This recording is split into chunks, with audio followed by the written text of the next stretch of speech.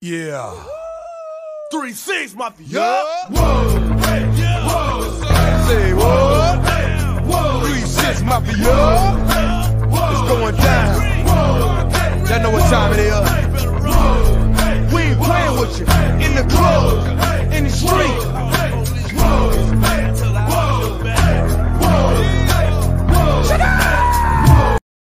Ladies and gentlemen, welcome back to No BS Season 3, Episode 23. I'm with myself, John, and Isaiah on tonight's fantastic show. John, I'll go to you. How are you doing tonight, buddy? Oh my goodness. Life hits you. Football has been a joke, but Isaiah has one good season with this team, and then he acts like that. He's acting all whatever. I can't speak tonight. I'm exhausted, but well, welcome to adulthood. I'm finally glad to be back after not having my computer for 2 weeks. Glad to have you back, John.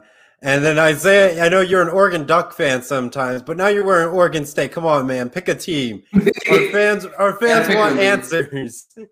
Yes, I am well represented at the Civil War this year. I have a Duck shirt. I got an Oregon State Beaver shirt. So, they should just give me free tickets because, I'm basically rocking both universities. I absolutely have to be at Reser Stadium for that game, but I'm doing well. It's great to see you guys again. Niners coming off a great win. I was there at the stadium on Monday. It was electric, man. One of my rare Monday Night Football games that I actually get to work, so that was great. And also, Thanksgiving is next week. My favorite holiday is coming up about 8 days from today, so that's freaking phenomenal because you got the turkey, the pumpkin pie, the great food. Then you got the football game, not to mention the Macy's Thanksgiving Day Parade. It's going to be amazing. Can't wait. Thanksgiving is coming up next week. It's going to be great. But we do have an announcement about that, which we'll save for later on in the program. But it's great to see you guys. And let's get this show on the road.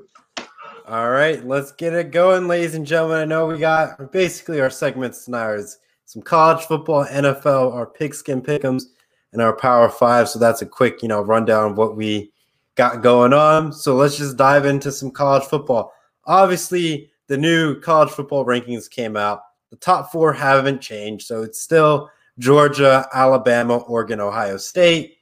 5 through 7, really haven't changed either. Cincinnati 5, Michigan 6, Michigan State 7, 8 is Notre Dame, 9 is Oklahoma State, 10 is Wake Forest, 11 Baylor, 12 Ole Miss, 13 Oklahoma, 14 BYU, 15 Wisconsin, 16 Texas A&M. Thanks, Isaiah. 17 Iowa, 18 Pittsburgh, 19 San Diego State, 20 is NC State, 21 is Arkansas, 22 is UTSA, 23 is Utah, 24 is Houston, and 25 is Mississippi State. Gentlemen, obviously the top 7 haven't really changed. But as we're getting down to the final 2 weeks of the season, we're going to get some interesting matchups in the Big Ten, I would say, to really push the top, 3 teams in the Big Ten duking it out to, get into the college football playoff spot.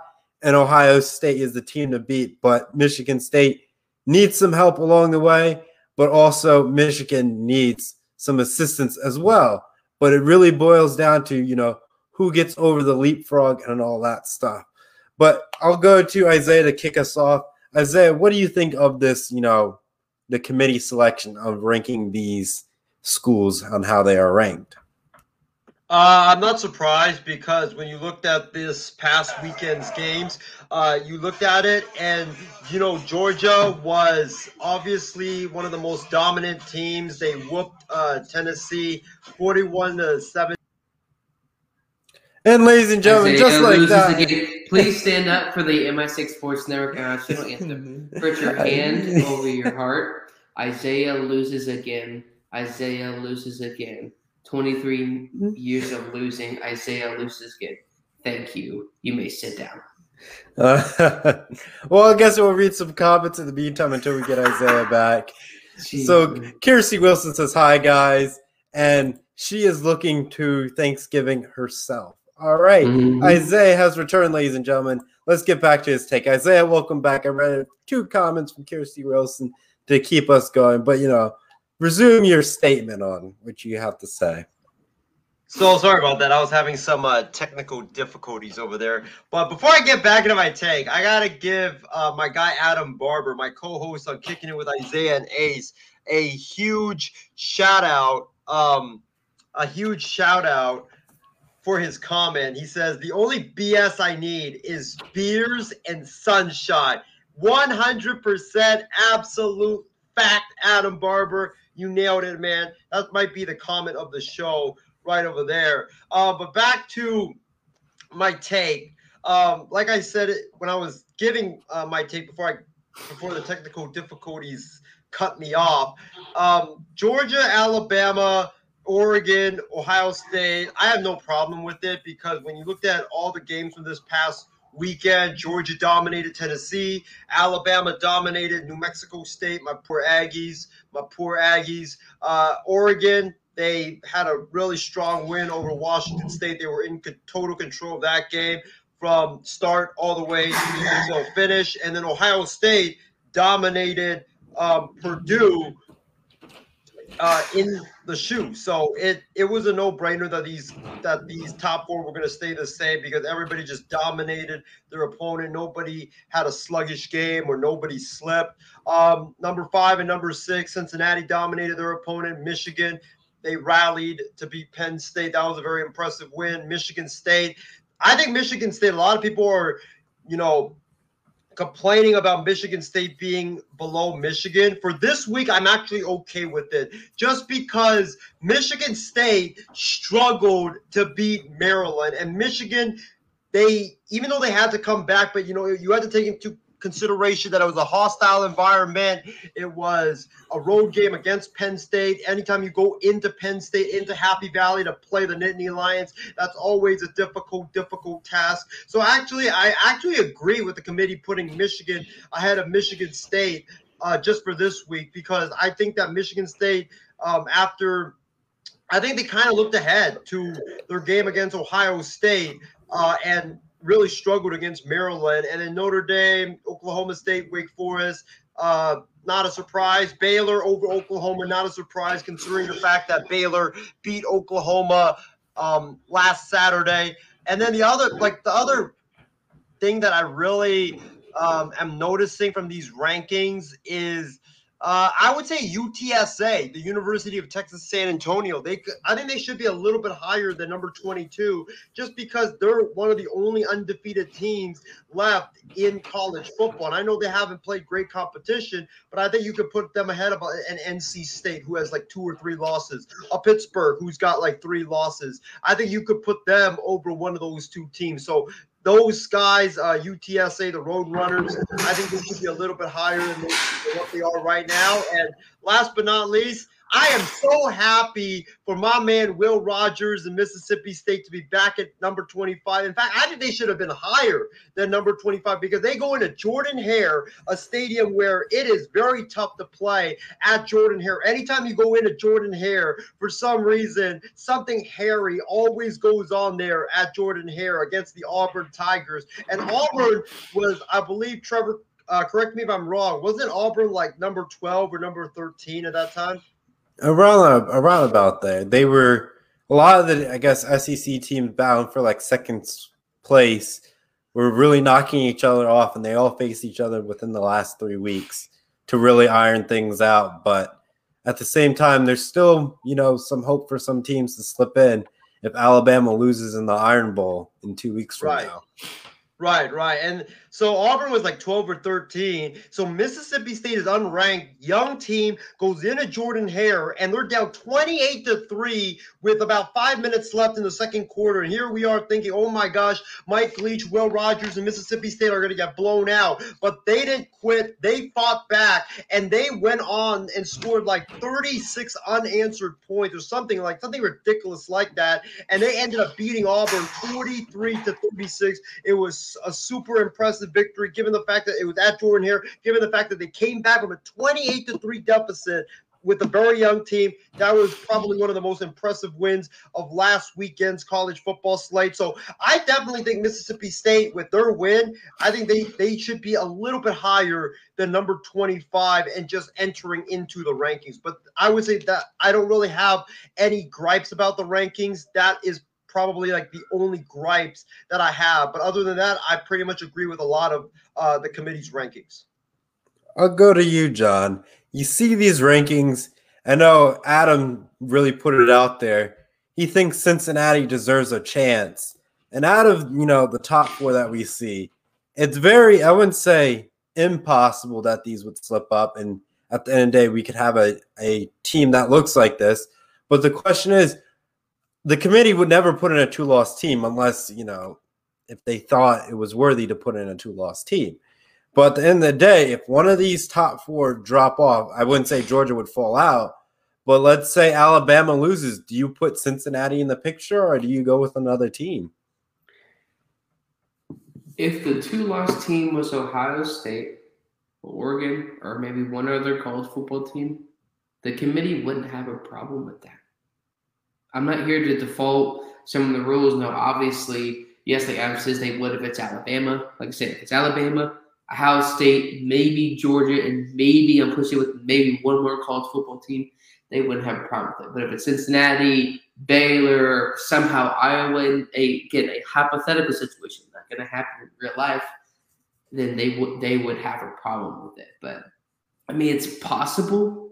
But with how we know the committee is being run with their mentality and everything, there's absolutely no way that Cincinnati would get in just because we know the bias of the college football playoff committee. Yeah.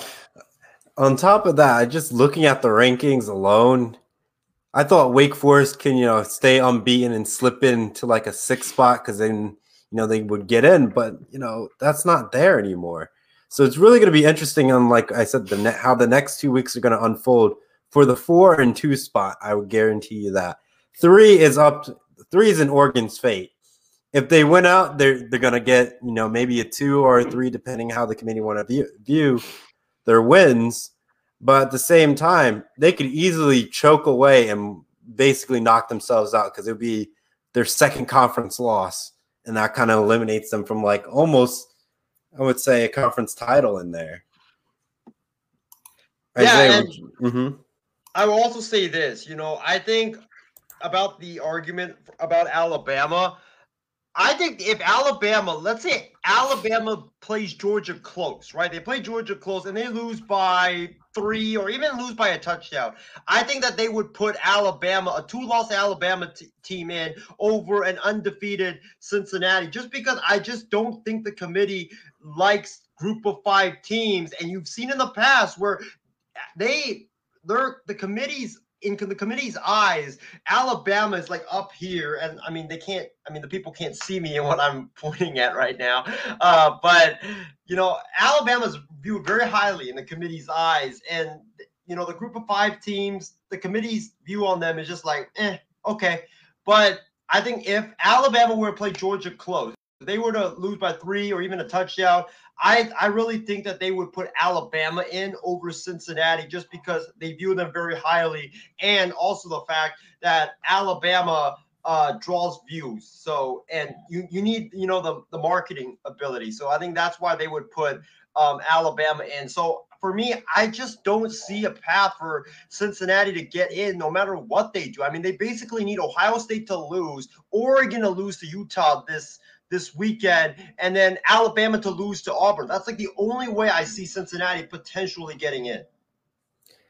Yeah, I'm going to have to agree with you on that. But, ladies and gentlemen, we're going to have to add in another person. It was a good night until And ladies and gentlemen, we're adding Shree to the mix. Shree, welcome aboard to No BS. How are you tonight? Doing well. It's been a while since I've been on a show, so excited to hop on and talk some college football with you guys.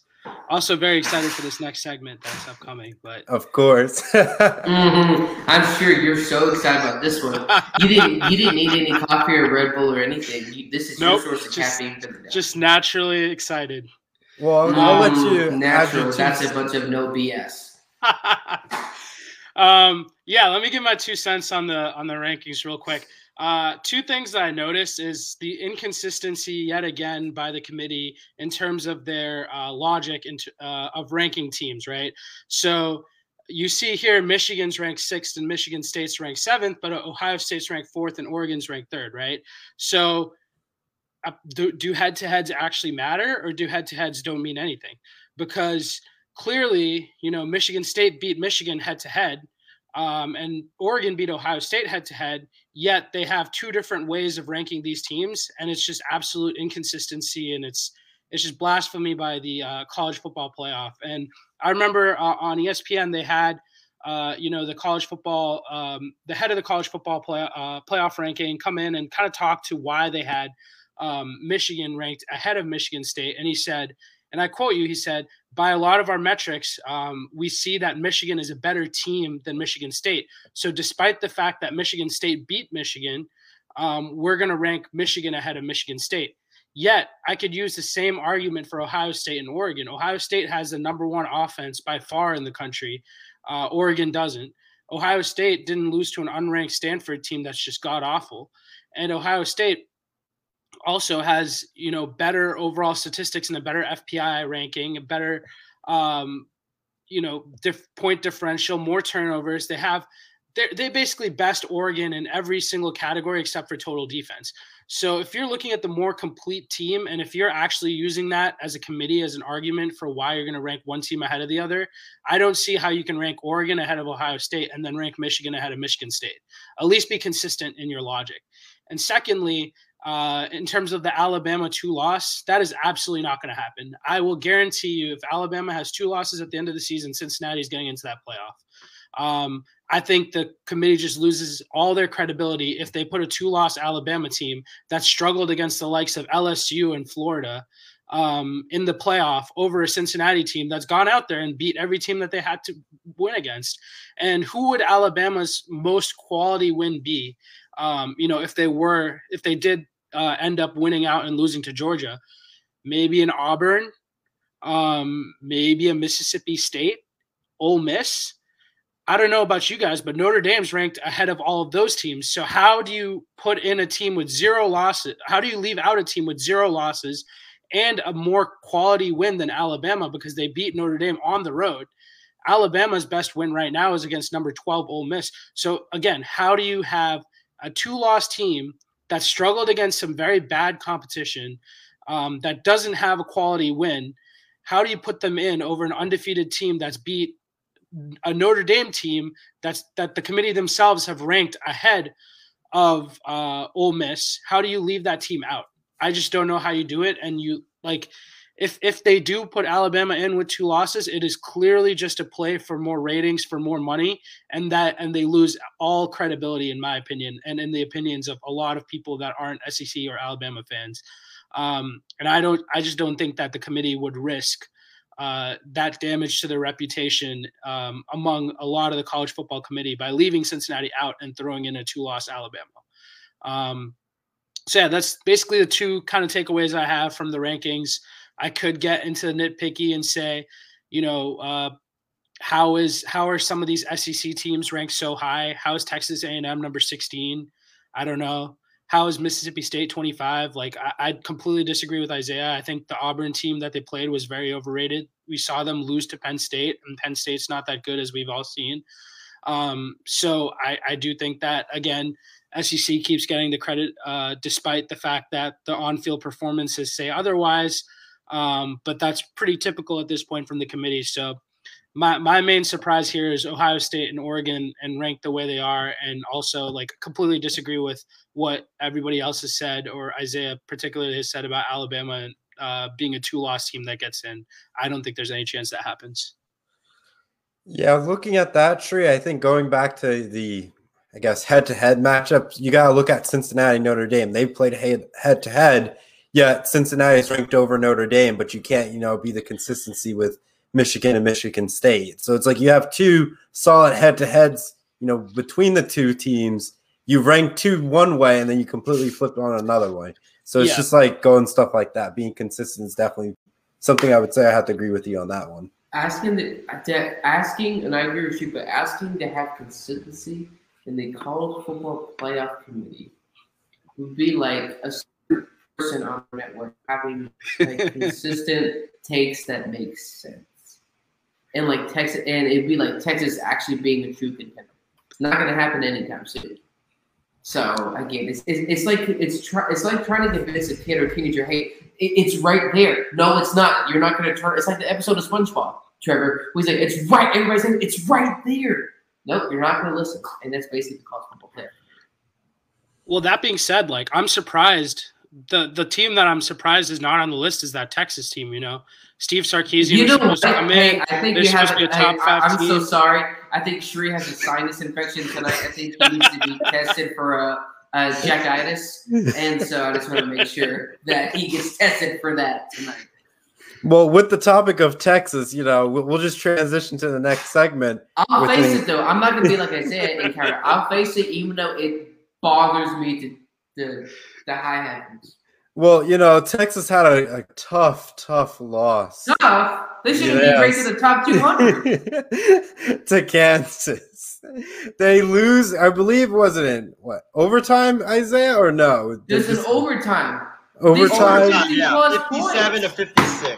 Yes, ladies and gentlemen. I'll go to Isaiah before John goes on a nice long rant. And we all sit and enjoy it.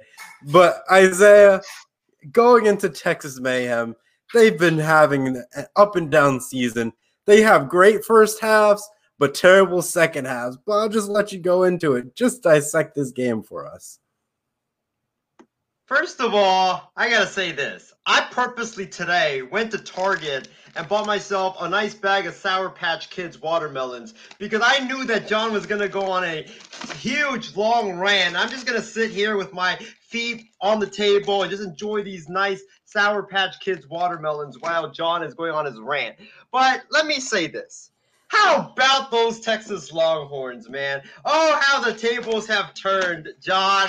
You know, you were laughing at me a couple of months ago when I said, this is Georgia's year. And guess what? The Bulldogs are the #1 team in the nation. We are the kings of college football, and life is so good over here in Athens, Georgia. Well, I'm not currently living in Athens, Georgia, but you guys know where I'm going with this.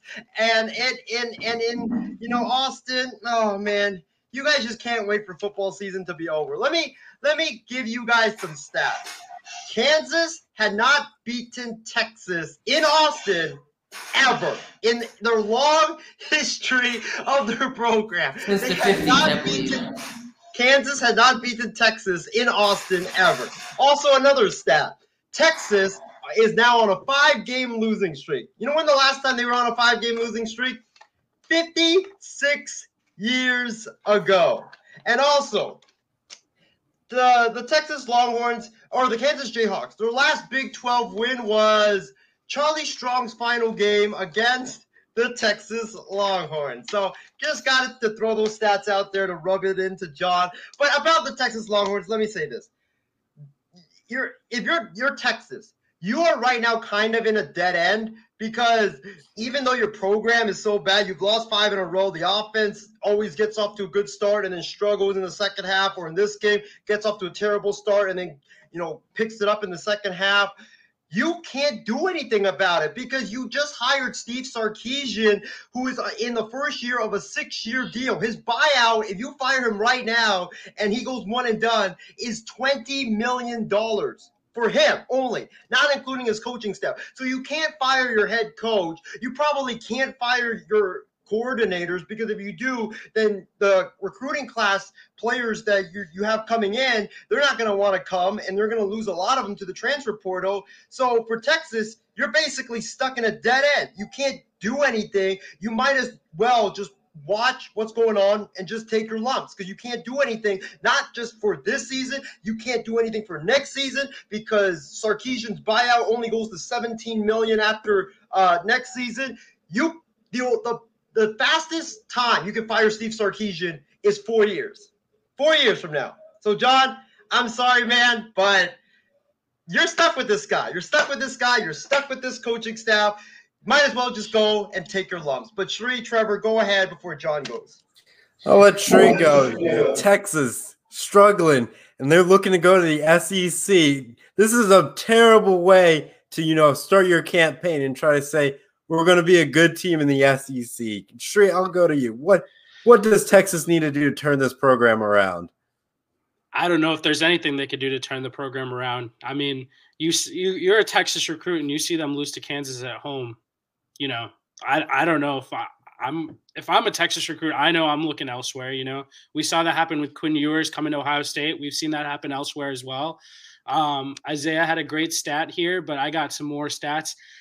As when Kansas are 24 or more points underdogs, they have an overall record of 1-100, and they were 31-point underdogs at Texas. So that's the first time they've won as an underdog of more than 24 points. Here's another stat for you. Kansas is 0-56 in their last 56 road Big 12 games prior to that game at Texas. Now they're 1-56 in their last 57 road games. Kansas is probably the worst Power 5 team in existence. I don't remember a year when Kansas has been good. And I was like absolutely stunned. Just looking at the score, I was stunned. I said Texas has to come back. And they did. They came back at the end. And I'm like, I was telling my roommate, this game's over. Like Texas came back, Kansas is not going to hang it with them in overtime. And sure enough, dropped interception in the end zone, and Kansas with a 2-point conversion goes for the win, and just completely historic win for the Jayhawks program. So want to congratulate them and not really make this all about Texas losing, because, that's a program defining win for them. And I wish them all the best, after all the struggles that they've been through over the past, 20 years. But I think it's more of the same here at Texas.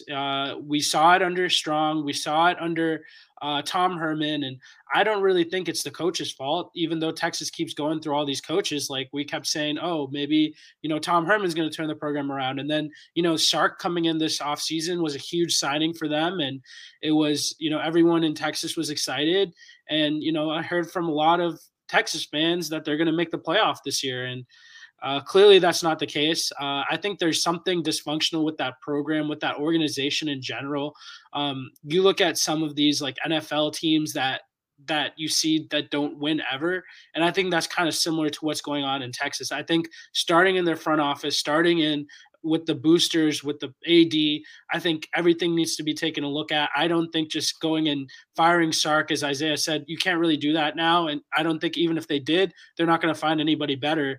And I really don't think it's the coach's fault. I think that Texas at this point is just a very dysfunctional football program, dysfunctional football team, and they really need to change the culture there in Austin. And that starts at the top. That starts at the AD level. I know Texas has some very powerful boosters who have very strong opinions about the team and the program, and they like to push out coaches every few years and see if it can stick. But I think that the entire program needs to completely be, cleaned house and kind of rebuilt from scratch, because this is a new low for Texas. Growing up, I remember the days of Colt McCoy. I remember the days of Vince Young, right? And this is not the same team that we saw back then. And I like Texas. I'm not a Texas hater. I would like to see them come back, but again, I don't think it's really the coach. I don't think it's the players. I think it really has to be the entire program. And I think, the president down there in Austin has to start making some tough decisions there. I think it's a really big wake-up call for Texas, and honestly good that it came before they went to the SEC, because,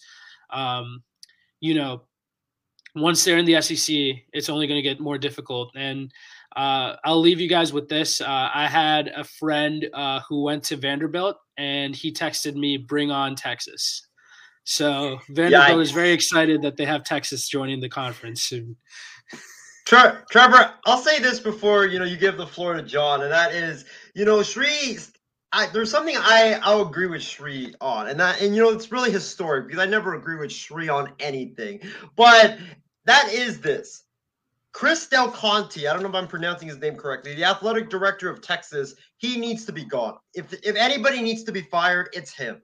because this dude has been making bad hires, not just in football, but throughout their entire athletic program. He's just made bad hires after bad hires after bad hires. The only hire that I think he's gotten right thus far is the basketball hire, when they hired Chris Beard, who was the Texas Tech head coach, who did a fabulous job with Texas Tech, to be their men's basketball head coach. But this is the same guy that hired Charlie Strong, Tom Herman, Shaka Smart in basketball, and now Steve Sarkisian, who had a 50-41 record as a head coach at Washington and USC, and he gave him a 6-year, $36 million deal. You didn't have to give him that big of a contract. I guarantee you, you probably could have given him like a 5-year, $20 million deal, or a 5-year, $15 million deal, and you would have got him. You massively overpaid when Sarkisian said the only place that he was probably going to leave Alabama for was Texas. So you could have gotten him for the cheap, but instead, no, you pay him 6 years and $36 million, and now you probably can't eat that. You can't fire him until 2 or 3 years after this season. So if there's one person that absolutely needs to go, it's the Texas athletic director, because he's making bad hires after bad hires after bad hires, and just outbidding himself and outbidding the entire Texas program for these coaches that nobody's really going to pay that much money to. Yeah, and one more thing real quick before John goes, because I know he has an epic rant coming up, but Texas just seems to be where coaches go to get to for their careers to die, right? Like to die. You see it every few years. Like, who wants to go to Texas? Like, now if Sark leaves, like, who in their right mind, what coach in their right mind is going to sign up to go to Texas and take over that program at this point, right? So something really needs to be looked at, because what used to be one of the premier jobs in college football, and what is still, I think as of last year, they're still the most valuable team or the most valuable program in college football. And to see them just struggle in the way that they've struggled, what players want to go is going to want to go to Texas? What coach is going to want to go to Texas? Especially when you see, if you're a Texas recruit and you want to stay in town or in the state, you see what Baylor's doing, you see what Texas A&M's doing, you see what Houston's doing, and they're going to join the Big 12 soon.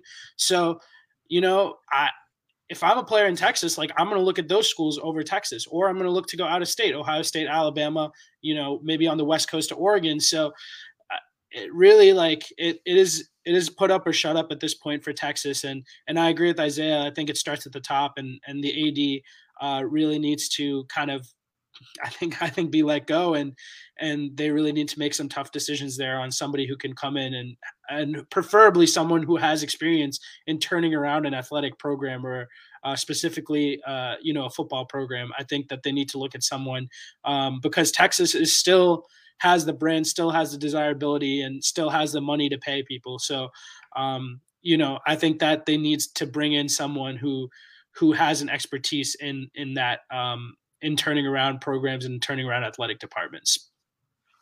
All right, John, your time to shine. Your Longhorns, give it to us, your rant. Let me crack open a cold one, and not that kind, because this is a sports show. Normally, I would say, fire the coach. But like y'all have been saying, the fact is, doing the same thing over and over and expecting magically firing your coach and all his staff is going to magically fix everything. You have a trouble with recruiting talent, more importantly, keeping that recruiting. So you transfer some to Ohio State, to maybe potentially Oregon and all these other different conferences. You can't keep the players because you can't win. Firing the coach isn't going to solve anything. You need to have better recruitment. The athletic director needs to go. I haven't seen any athleticism from this team since Colt McCoy left after losing against Alabama in the 6th grade. That team, they could run the football, they could take leads, they could come back in games. But the problem is, even going back to Sam Ehlinger, is that they weren't even a great football team then. Because even if the record show, you're 9-3, 10-2, the fact is, the only way you played well was playing from behind. And you can't do that. With that being said, how in the heart do you score over 50 points to Kansas? What are you going to Kansas for? Not to only maybe the Chiefs until maybe Alex Smith is here. Not for ribs, not for barbecue, not for dating, not for bars, no nothing. 52 points? Are you serious, Steve? Wait, there's something called the first, second, third, and fourth quarter. This isn't college basketball when I forgot as a kid, I didn't know. There's only 2 quarters. You actually have to play defense. What about all gas, no breaks? You probably had your gas tank's been empty for the past 4 to 5 weeks. How do you lose to Kansas? Their streak was what, 1 in 100? And that one win was against you, Steve. I'm not putting all the blame on Steve, but the fact is something is wrong in the organization. You can say the coach, I think maybe he could be the guy. But if you're always going to blame it on the head coach, then you're kind of deflecting the blame on other parts of the organization that have to be addressed. Recruitment, athletic director. Clearly, there's no leadership in this organization. I mean, you talk about discipline and all gas, no breaks, and clearly your breaks have been out for 4 to 5 weeks. So clearly, you need to get those. You need to be sponsored by Goodyear because your brakes are broken. Clearly, you need to get all new tires. You need to repaint this organization. You finally, after week 1, say, okay, this quarterback, maybe he's pretty decent. Let's see where it goes, even if it doesn't translate to wins. He backed Sam Milligan for 3 years after Sam Michelle transferred to SMU in the 2018 offseason. So now you have to find another new quarterback. You finally find a decent running game. But what does the defense do? Oh, no, we're just going to be sponsored by Butterfingers. We can't figure out how to tackle the football. We're just going to stand here and let the offense go 3 to 4 plus 100 yards. Even if you won this game, it's not a good win. This is Kansas. This is not the Chiefs. This isn't Alabama. This isn't Oregon. This isn't Ohio State. You have to be kidding me. I've seen toddlers with better discipline when they're trying to learn how to potty train. Apparently, this defense might as well, everybody needs to just take a lap, sit back, drink a cup of coffee, and just take the rest of the season. You shouldn't be taking the top 50, top 75, or top 100. You should be ashamed and lead the Big 12 right now. It is disgusting. It is. I mean, how do you what's it like 40 plus points? You go into overtime against Kansas. If it was maybe, let's say, obviously this is hypothetical. Let's say if it was like an Oregon or Ohio State in the hypothetical, that may be a little bit different. It's a team that has an example of winning the past couple of seasons versus a team who Charlie Strong. You made Charlie Strong look like a decent head coach with UT. Him and Tom Herman had the same record against OU. You made Spencer Rattler from a potential Heisman candidate to now a 4th or 5th round pick. This guy's on the bench now because of your team. On the first play of the drive, you scored. Your defense is playing well. And supposedly their starter is gone, or he's on the bench. He's pissed. And then in the second half, you're just like, you know what? Let's just act like nothing ever happened. Your backup came in near the end of the first half and lit up. I don't know if it's a discipline. I don't know if it's athletic. You got to find different people to Texas. And the athletic director, because they're just seemingly like the team doesn't want to play. And if you're automatically going to assume blame and say, oh, it's all on Steve, but then we're just being unrealistic. When you lose so many. Ishmael's comment, John. Here's another stat for you. Texas has given up 55 plus points in its history 12 times. 2 of them have came this season under Steve. See, if you put all the blame on Steve, yes, the defense isn't tackling worth nothing, but it seems like their identity is like the Atlanta Falcons in the NFL. Are you trying to go to the playoffs? Are you trying to tank? You move Matt Ryan's contract from the early 40s to the low mid-20s, and you're trying to figure. You trade Julio Jones, Pat Gurley, hopefully he comes back healthy for his mental health, all that, and then you go back to UT. It's like you play in the first half, and then you establish the run early. You've seen our quarterback up until this point have a couple of deep passes, and then the second half you completely let's do what worked in the first half, and then you do the exact opposite. That's like with Isaiah Sports takes and his sports potential comments on the team winning. Do what he says and do the opposite. It's just like your mom. Do the exact opposite of what Tony did, so therefore you don't risk your life. That's what Texas is doing right now. It just doesn't make any sense. You let them score 50. You let them go to overtime. You make New Mexico State look average. And this team hasn't done anything since before probably Isaiah's parents were born. If even then. The problem is now. Yes. Texas signed the AD Ismail, for 15-year, You don't need to be sponsored $500 by million Culture. extension. You don't need to be sponsored by Monster or Rockstar or Full Throttle. I think your coffee caffeinated mornings. Let me see what show John, and I appreciate it, or whatever, it's all good and fun. So let's see what show John is on, and let's just troll him. The fact is with Texas is we're trash. We can't do anything. We literally, let's say the football is right here. Oh, I'm going to catch it. Oh, no, I'm going to drop it. I mean, what is his logic? You had one receiver a couple years ago. He played pretty decent. You could have stayed a couple more years and developed his game. Now he's been on 3 or 4 teams in the NFL, and he's with the Jaguars right now. And he's undrafted to the Saints. So you can't keep recruits. You can't play defense. You for some reason, change your identity. And it doesn't make sense. It's like when you're at a job, whatever y'all do for a living, you say, okay, we do it A, B, C, and D. And then to the next quarter, let's do it D, C, B, W. That's what UT is doing. I don't understand what logic you're doing. This is a team we saw a couple weeks ago when they scored a touchdown in the first play. That's what they did back in the day. They had great receivers. They had defensive players. They could run the football, and they stayed with what they did as an offense through all 4 quarters. But now in 2015 up until, let's say, 2012 up until now, they have a first quarter identity, and then first half identity, and then the second half identity. It doesn't change. Ishmael, I don't know who makes it. I don't know Ishmael if Ishmael's real or this is a troll account. I don't know. I've never met him, never talked to him. But no, it's not me because that wouldn't make any sense. I'm talking to myself. That would be put in the mental asylum. That's not the point. Texas isn't back. Now, this year, it's going to be a long road. If you're signing Steve to that much money, you're either really committed to him long term, no, because you can't do the same thing. You can't be letting your head coach go after 2 or 3 years. You can't just be letting go of all your staff. Because then how is that going to solve something? It takes a couple of years to develop a program. We say that in the NFL, but that's also important in college. I'm not saying that to make an excuse for Steve losing games. I would say a couple weeks ago, yeah, fire Steve, but then what would that do? You're repeating the same football addict situation time and time. It's that same time loop that they try to put Loki in multiple times.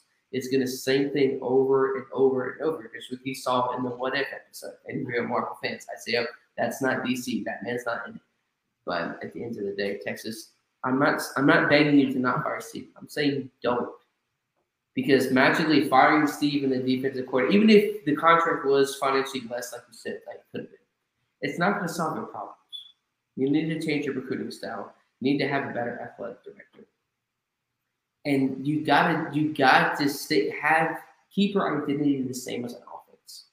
Like you see that with y'all's team in the NFL. They do this in the first half. Let's do it continuously in the second half. That would be like let's say we had a blowout. We had a couple of blowouts in the NFL this in the past 10, 11 weeks. Imagine if what they did in the first half, they run the football. In the second half, let's just go a bunch of screen passes and play action. And you have 4 to 5 picks and lose the game. That's Texas right now. There is no reason why you should let Kansas score 50-plus points. I mean, it's the same thing years ago in 2015. We weren't close, but it was like close to like springtime. And we were, I think, in the beginning of March Madness or right before that. And then the guy goes to half court, shoots the ball, and wins the game. That's how Texas program is in. They can't stick with something, and it just doesn't make any sense. You can't expect to fire a head coach. You can't expect to fire a defense and just do the same thing over and over. That's just life. If we get frustrated after, I'm not saying that obviously Charlie Strong wasn't the answer because he can't coach the way he is now. But doing the same thing over and over and expecting a different result is what we talk about beating a dead horse. That's what we teach the kids that work with. You can't repeat the same thing over and over and over and expect to magically come back to do. You don't need to be 2006 UT. You don't need to be 2010 UT. You're a team that has always been able to, I say good, at least being able to know they can run the football. You had Dante Foreman for a year and a half. He's still with Tennessee.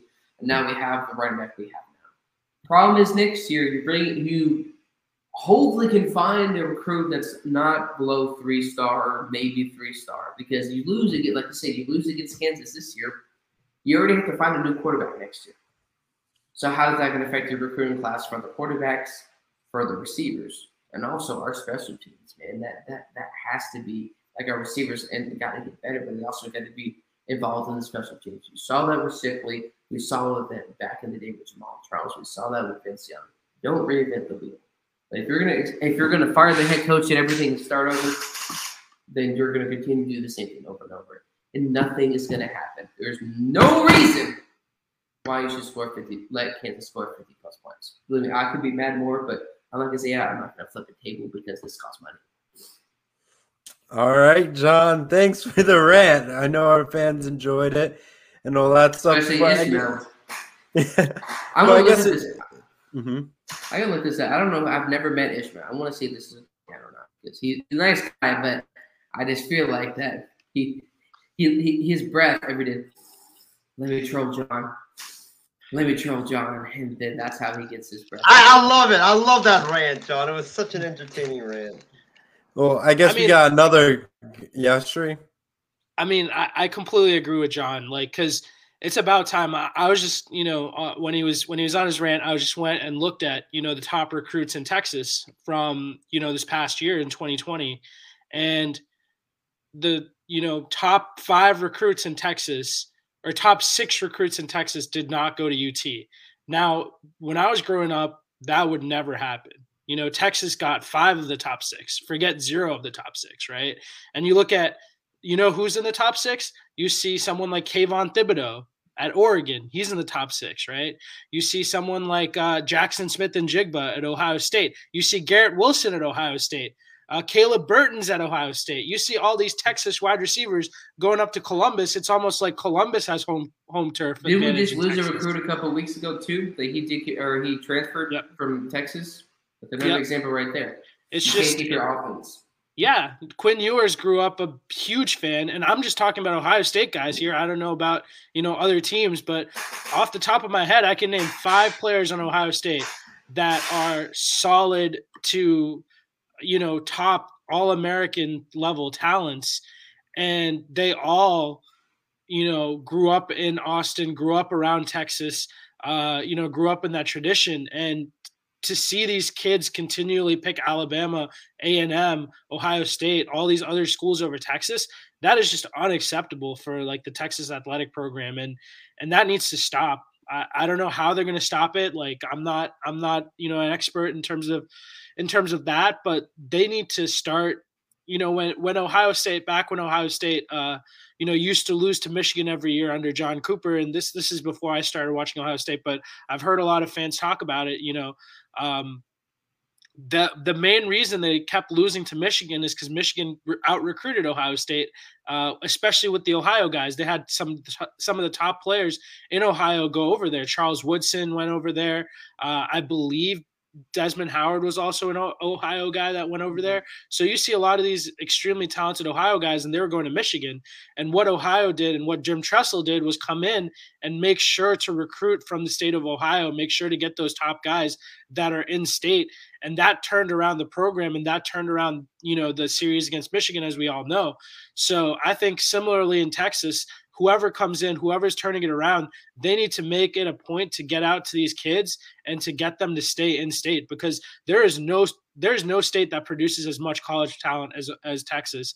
And the fact that, all these guys are going to Columbus and balling out is just completely unacceptable for a Texas team.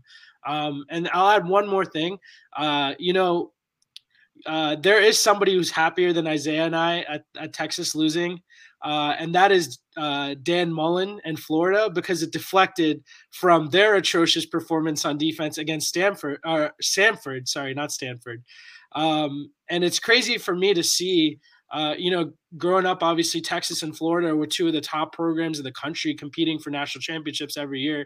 And to me, that shows, how great the consistency is at like programs like Alabama or Ohio State, to where they're able to compete year in and year out. And they haven't, and knock on wood, they haven't really gone through the cycles that these teams have gone through. You tell me in 2010 that Texas is losing to Kansas and Florida has given up 50 points to Samford, I would have said you're crazy. But 42 points in the first half too. Yep, that just shows like how cyclical college football is, and you need to be able to run solid, tight programs, not just at the head coach level, but at the athletic director, at the program level. You need to have boosters bought in. You need to have everyone on the same page, basically, and it shows with Texas and Florida this year as great examples, and maybe even LSU, you could throw them in there too, that it's not all about the name and the money that you have, but it's more about, how well put together your athletic department is, how well your coaching staff works with them, and how well you recruit specifically within those talent-rich areas that are around your campus. So I think whoever comes in, I think they'll have a difficult job, but hopefully they can come in and turn the program around. But first step is they need to clean house and kind of, like John said, the status quo is not acceptable. All right. Now we got another big heated, debate topic. Who's the better head coach, Jim Harbaugh or James Franklin? You could say basically the second place children of the Big Ten East. They trade on and off every other year, you can say, when they play each other. But the question is, who's the better coach? James Franklin has been to a Big Ten championship game where Jim Harbaugh hasn't. But Jim Harbaugh hasn't beat Ohio State, where James Franklin has done it once. So who's truly the better coach at the end of the day? I'll go with Shree because I know we've had this, conversation before. But who's the better coach? It's got to be James Franklin. You talk about he went to the Big Ten championship. He not only went there, he won the Big Ten championship. And then also you see that he has beat Ohio State. He beat them once. I'm not saying either of these coaches have had great success against Ohio State because they haven't, but Penn State has played them a lot closer over the past years than Michigan has. And additionally, Michigan gets better recruits usually than Penn State. You look at a lot of these Michigan draft classes and you see, I think it was, in 2019 when Michigan, had a very bad season, and you look at the number of draft picks they have, and they had as many draft picks as Ohio State did, and Ohio State went undefeated that year till they lost to Clemson. So I think to me, like, having the talent and just not being able to win in the big games, I really think that, James Franklin, although he's not great in those categories either, I think he's marginally better than Jim Harbaugh is. And if I'm hiring a coach for my program, I would hire James Franklin over Jim Harbaugh, and that's a pretty easy decision for me. So I'll have to go with James Franklin. Yeah, and also throw on top of that, you got to look at their bowl game records as well. Michigan's bowl game records for like the last, 5 to 7 seasons hasn't been pretty underneath Jim Harbaugh, where James Franklin and Penn State have been controlling their destiny and dominating. And like, remember to guess was like 2017 or even 2018 when the Big Ten almost won every single bowl game but Michigan. So it kind of goes into the factor of like saying, all these other Big Ten schools can handle that business, but Michigan is slacking in the bowl game department. So it's like winning championships in more important games, I would go with James Franklin. But if you're looking over more like that recruiting and the brand name, Jim Harbaugh gets that with just the name of Michigan. If he went somewhere else, obviously you'd be lower tier and you'd be like in the middle of the pack of a conference in the Power Five. So it's like at the end of the day, if you move, let's say, them to USC, I would probably say I could see James Franklin winning, a couple Pac-12 championships there, where I could see, Jim Harbaugh doing the same result that he is doing at Michigan. I could easily see that happening. Yeah, and let me add one more thing real quick. I have to give props to Jim Harbaugh for their win at Penn State. You know, I thought for sure they were going to lose at Penn State. That's a game that Michigan always loses, right? Big game on the road, hostile environment, and you usually see Michigan fall flat. But no, they won that game, and this year they won at Wisconsin too. A lot of people don't look at that game because Wisconsin was kind of having their own struggles back then, but clearly Wisconsin's a pretty good team. You know, Camp Randall's another difficult environment to play at. So they've won some big road games in Nebraska as well. Obviously, we saw Ohio State, Michigan State have their struggles with Nebraska too. So the fact that Michigan pulled off all three of those road games, to me, they're slightly different this year than they were in the past. And that worries me a lot as an Ohio State fan. And I think it's going to be closer than a lot of people think it will be when we play them. But I have to give credit where credit's due. You know, to date, Jim Harbaugh has not really performed well in those big games, but this year with this team, I think he's definitely in a much better position than he has been in the past, and I'll give him credit for the great turnaround because after last year, no one had any expectations, and to come out and be number 6, it's a credit to him and it's a credit to the Michigan program. So I got to give them shout outs as much as I dislike them. You know, I have to give credit where credit is due. Yeah, I guess I'll throw a little on top of that. But like looking at Michigan, if Cincinnati loses to SMU this weekend, you're going to get a 4 versus 5 matchup. It's almost like a similar 2 versus 3, but obviously it's a little lesser degree. But this is like your chance of getting to the college football playoffs. So the stakes are higher in this scenario. So we're going to see something similar at the Big House. And can Jim Harbaugh live up to that, you know, excitement, or is he going to bring out he was this short of the first down again, and we're going to have that controversy in an overtime fashion in the Big House? But we'll have to wait and see in 2 weeks from now, Sheree. That would be great. That was actually my last game at Ohio State. That was a senior year fall. Went out on a high note there, I can tell you that much. I'll go to Isaiah. Who do you have as a better coach, James Franklin or Jim Harbaugh? Well, if I was in charge of a program, I would not hire any of these two because I think that these two are probably the most overrated and overhyped coaches in all of college football. They're kind of similar, honestly.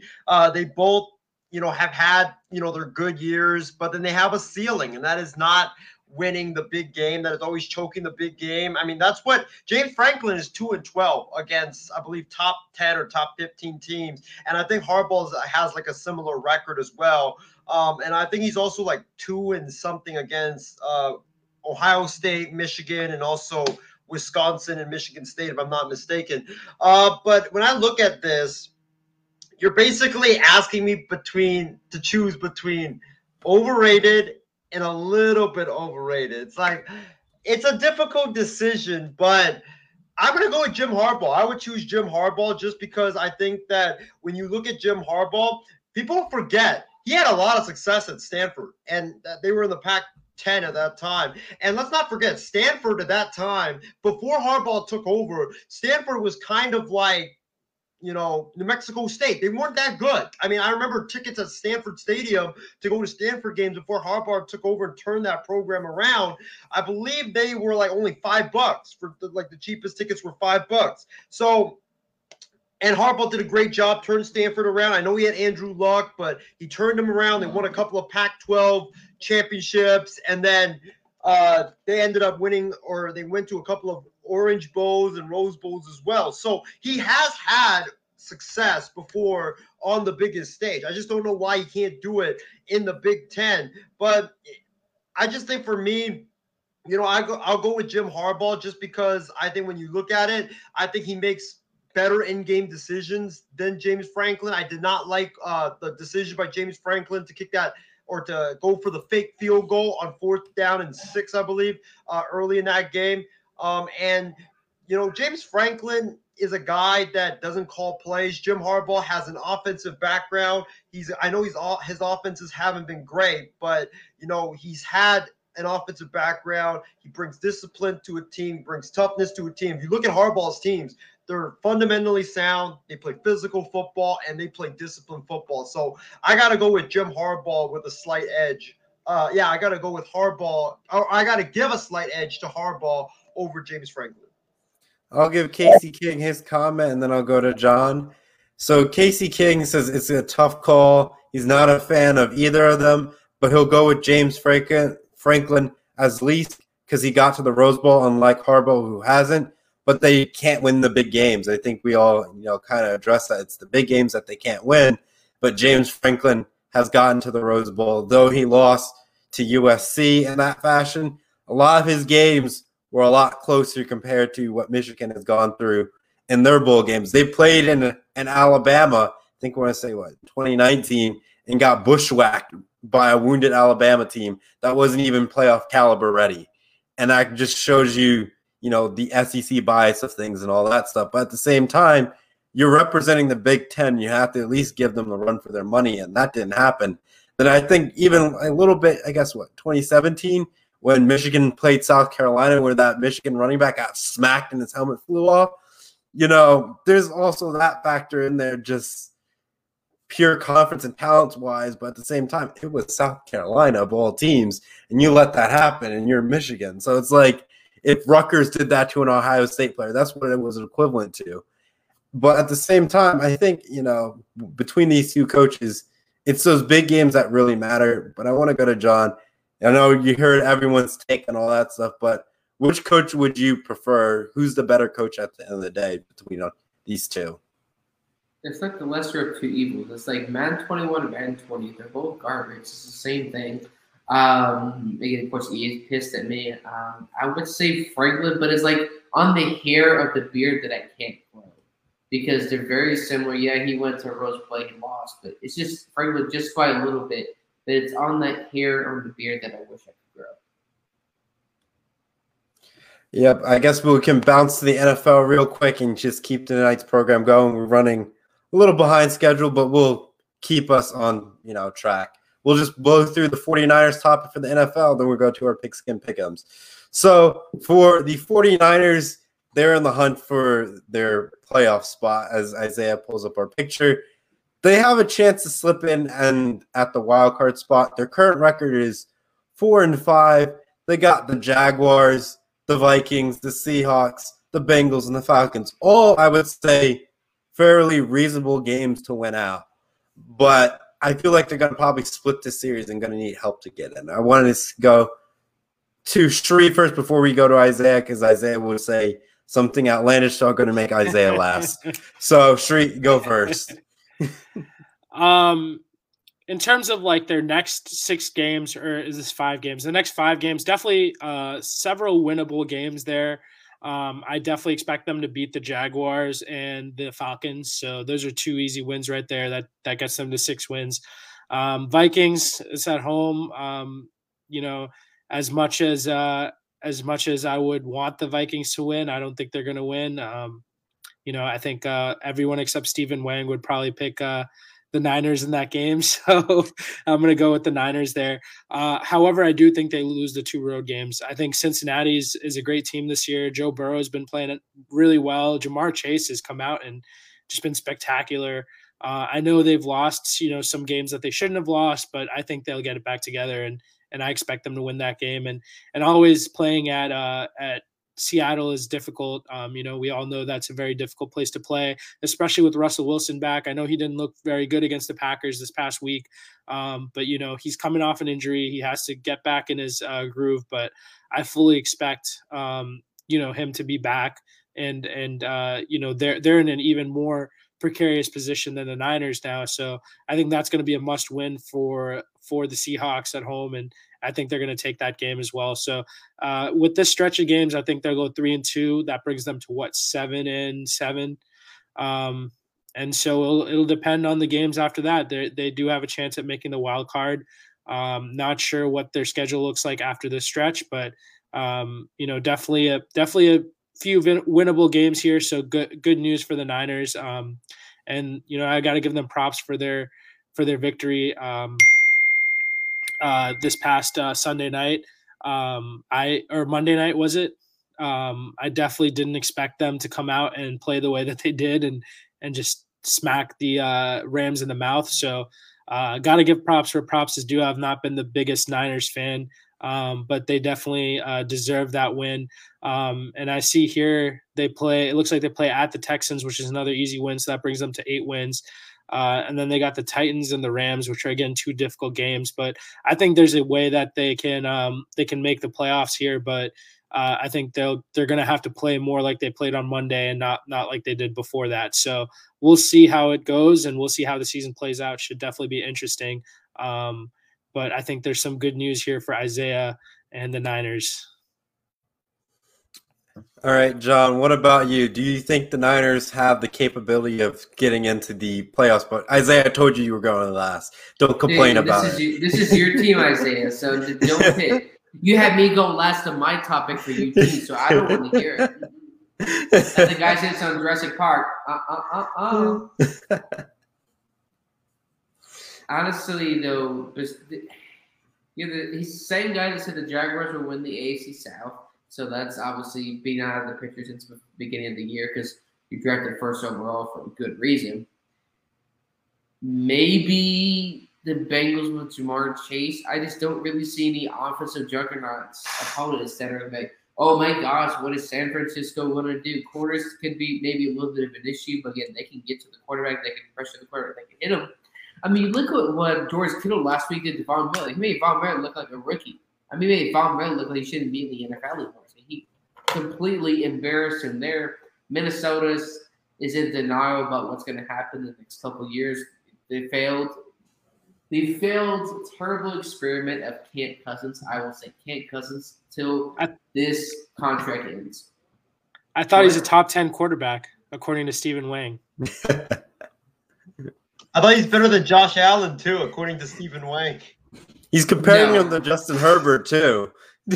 Okay, well, let's stay on track. We don't want to take this to a 3-hour show because, believe me, my football brain is like – no, Minnesota, you trade one of your top tight ends, I believe, receivers to another team. So, and then you have a second-year receiver, Dalvin Cook. We don't know what's going to happen with whatever that situation is off the field. There's just no team offensively or defensively that could stop San Francisco. I mean, Jimmy Garoppolo, same thing. Just do what you did in 2019. Don't reinvent the wheel for Texas. He had 15 and 19, 182 yards. I believe 2 no defense and running back in the because there's no defense. No defense in Jacksonville with Josh Allen. Again, obviously the wrong Josh Allen if you don't know anything like that. Some certain people, Minnesota, who do they have on defense? Atlanta. Who? Atlanta who? They just got spanked by the Dallas Cowboys. Seattle? Really? With Jamal Adams? The Bengals with who on defense? So there's just no opponent on defense that can really stop the offense for the Niners.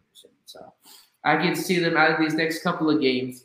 You beat Jacksonville. You beat Minnesota. I think you lose a close game to Seattle. Because, again, you can say, oh, it's Seattle with the injury. No, that's what we said about the Rams with their team. And look what happened. It's opponents in their own division. It's tough. So let's say the first 4 games, you can go 4. I'll say 5-1 in this stretch.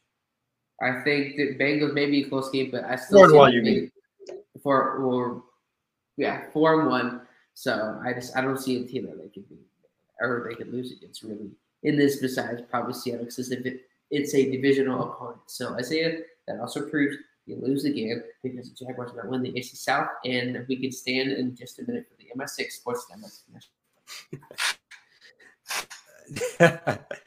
Isaiah, you can now have your spotlight about your 49ers, but the fans already know what your answer is going to be. They're going to probably go undefeated on this stretch right here, right now. But you may surprise us. You may actually say they lose to the Jacksonville Jaguars. So let's see what you have for us today. Well, first of all, let me say this. I did pick the Jaguars to win the AFC South, and I've been telling Adam Barber, my co-host on Kicking It with Isaiah and Ace, and also my fellow co-host of Wild Sports Talk, that I'm still riding with my pick that the Jaguars will still win the AFC South. Though I think I said last week that they will be a 10-win team, which means now that you said what? Yes, at that time I said that they would win 10 games. Goodbye. I can't deal with Bye-bye, John. But I said that they would go They would only lose 1 game the rest of the way, and they lost to the Colts, which means now they have to go undefeated, so that's probably not happening. But looking at this Niners thing, I actually got to agree with John. I'm going to surprise you guys. They're not going to go undefeated. They are going to go 4-1 because when I look at this schedule, Jacksonville, easy win. I think the Niners, they were on a mission last week to shut everybody up after the horrendous performance against Colt McCoy and the Cardinals. They came out, they stomped the Rams at home at Levi Stadium. Then now they got the Jacksonville Jaguars. They're going to win that game. Minnesota, I've never believed in Kirk Cousins. They don't have a defense whatsoever. I know my guy Stephen Wang will be at that game at Levi Stadium with me. So we'll see. He might as well just bring like 6 boxes of tissues because he knows that he will be crying during that game when his Vikings are getting pounded. I don't believe in the Vikings. I don't fear the Vikings. The Vikings are probably the most bipolar team in the NFL. One week they look like they're headed to the Super Bowl, and the next week they look like they should be basically they're the Longhorns of the NFL. Pretty much. We don't know what Vikings team will get. The game that I think the Niners will lose is Seattle because the Niners have always struggled in Seattle every single year, even dating back to the Jim Harbaugh era. They've always struggled in Seattle. I think they've only won like 1 game in Seattle since 2011. So I expect a loss right there. Then you got the Bengals. I know Joe Burrow's great. Jamar Chase is great, but they don't have a defense. Their defense has been giving up like 35 points a game. I expect the Bengals to start falling now because they've got a really tough schedule coming up. The last what? They've won 9 games. The last 8 games of the season, they got a really difficult schedule coming up, and I would not be shocked if Zach Taylor gets fired after the season is over. And then the Falcons, they got Matt Ryan. Shanahan knows what Matt Ryan and that offense is all about, having coached him. So he will be able to help the defensive staff be able to create a game plan to suffocate Matt Ryan in that offense. I think the Niners go 4-1. And when you look at it right now, if they go 4-1, they're 4-5 right now. They will be 8-6. Entering the final 3 games of the season. And right now, the Rams have the top wild card. No surprise there. Then you got the Saints, who are 5-4, but they lost their quarterback. They now are stuck with Trevor Siemian as their quarterback. I think they will be going on a downfall lately to end the season. And then the 7th wild, or the last wild card, is the Carolina Panthers. They're 5-5 right now. The Niners only a half game back, and the Niners are also a half game, or no, they're tied with the Minnesota Vikings for that 8th spot. So I truly believe that they will overtake either the Saints or the Panthers for one of the wild card spots, and definitely the Vikings, because if they beat Minnesota, they will not only have the tiebreaker over Minnesota, but they will have it record-wise as well over Minnesota. And Minnesota's got Green Bay coming up. They got a tough schedule. Carolina, I don't really believe in Cam Newton, honestly. I think that the game against Arizona, that was a fluke. I think we'll see Cam fall back down to earth. And then the Saints, I don't trust Trevor Siemian. I think out of all these 3 teams that are gunning for the wild card, I think you could say that Jimmy Garoppolo is probably the best quarterback out of all these quarterbacks. Stop it. Oh, please, man. Stop it. Who? You said what? You take Jimmy Garoppolo over Trevor Siemian? Yes. Wait, he said, yeah, he said I would take. Shouldn't even be the conversation for NFL backup. I said I would take Jimmy Garoppolo over Trevor Siemian. Why are you laughing? How is that laughable? Who had 15 to 19, 182 yards and 2 TDs, no picks? You're telling me with a straight. I said I would take Jimmy. Trevor Siemian, who's never been in the playoffs, over Jimmy G. I think you're misinterpreting what I said, Isaiah. I said I would take Jimmy G over Trevor Siemian. Oh, okay. I thought you said you would take Trevor Siemian over Jimmy Garoppolo. No, I would take Cam Newton over Jimmy G, though. I would take Cam Newton over Jimmy G. That's for sure. He can't throw. Okay, we'll see about that. It's a small sample size, but we're trying to keep the show short, so we'll leave that for another day. Anyway, yep. One more thing I want to point out, Isaiah, real quick. You said that you still think that the Jaguars are going to win the AFC South and get 10 wins, right? But you also said the Niners are going to beat them. So how is that possible? Because if the Niners beat them, they have 8 It's double losses. jeopardy. The 10 wins things was before last week because I said that they can only lose one game the rest of the way. So that game I was counting for was gonna be against my San Francisco 49ers. So now they have to basically go undefeated. So I don't see it. There's no way they're going undefeated. It's Urban Meyer and Trevor Lawrence. You need to be drug tested immediately. Hey, but I'm not going to be a coward and back off my take. You shouldn't have made the take in the first place. It's like I tell the kids I work with, you shouldn't have made that mistake here in the first place, so you wouldn't be in this position. Hey, I made the take. It's too late to backtrack, so I might as well just ride with it and see what happens. Who knows? Miracles have happened though in the past. I just love how Casey King is keeping Isaiah honest here. Yep. So now Jimmy G's the best. Isaiah, a week ago, you were calling for Trey Lance.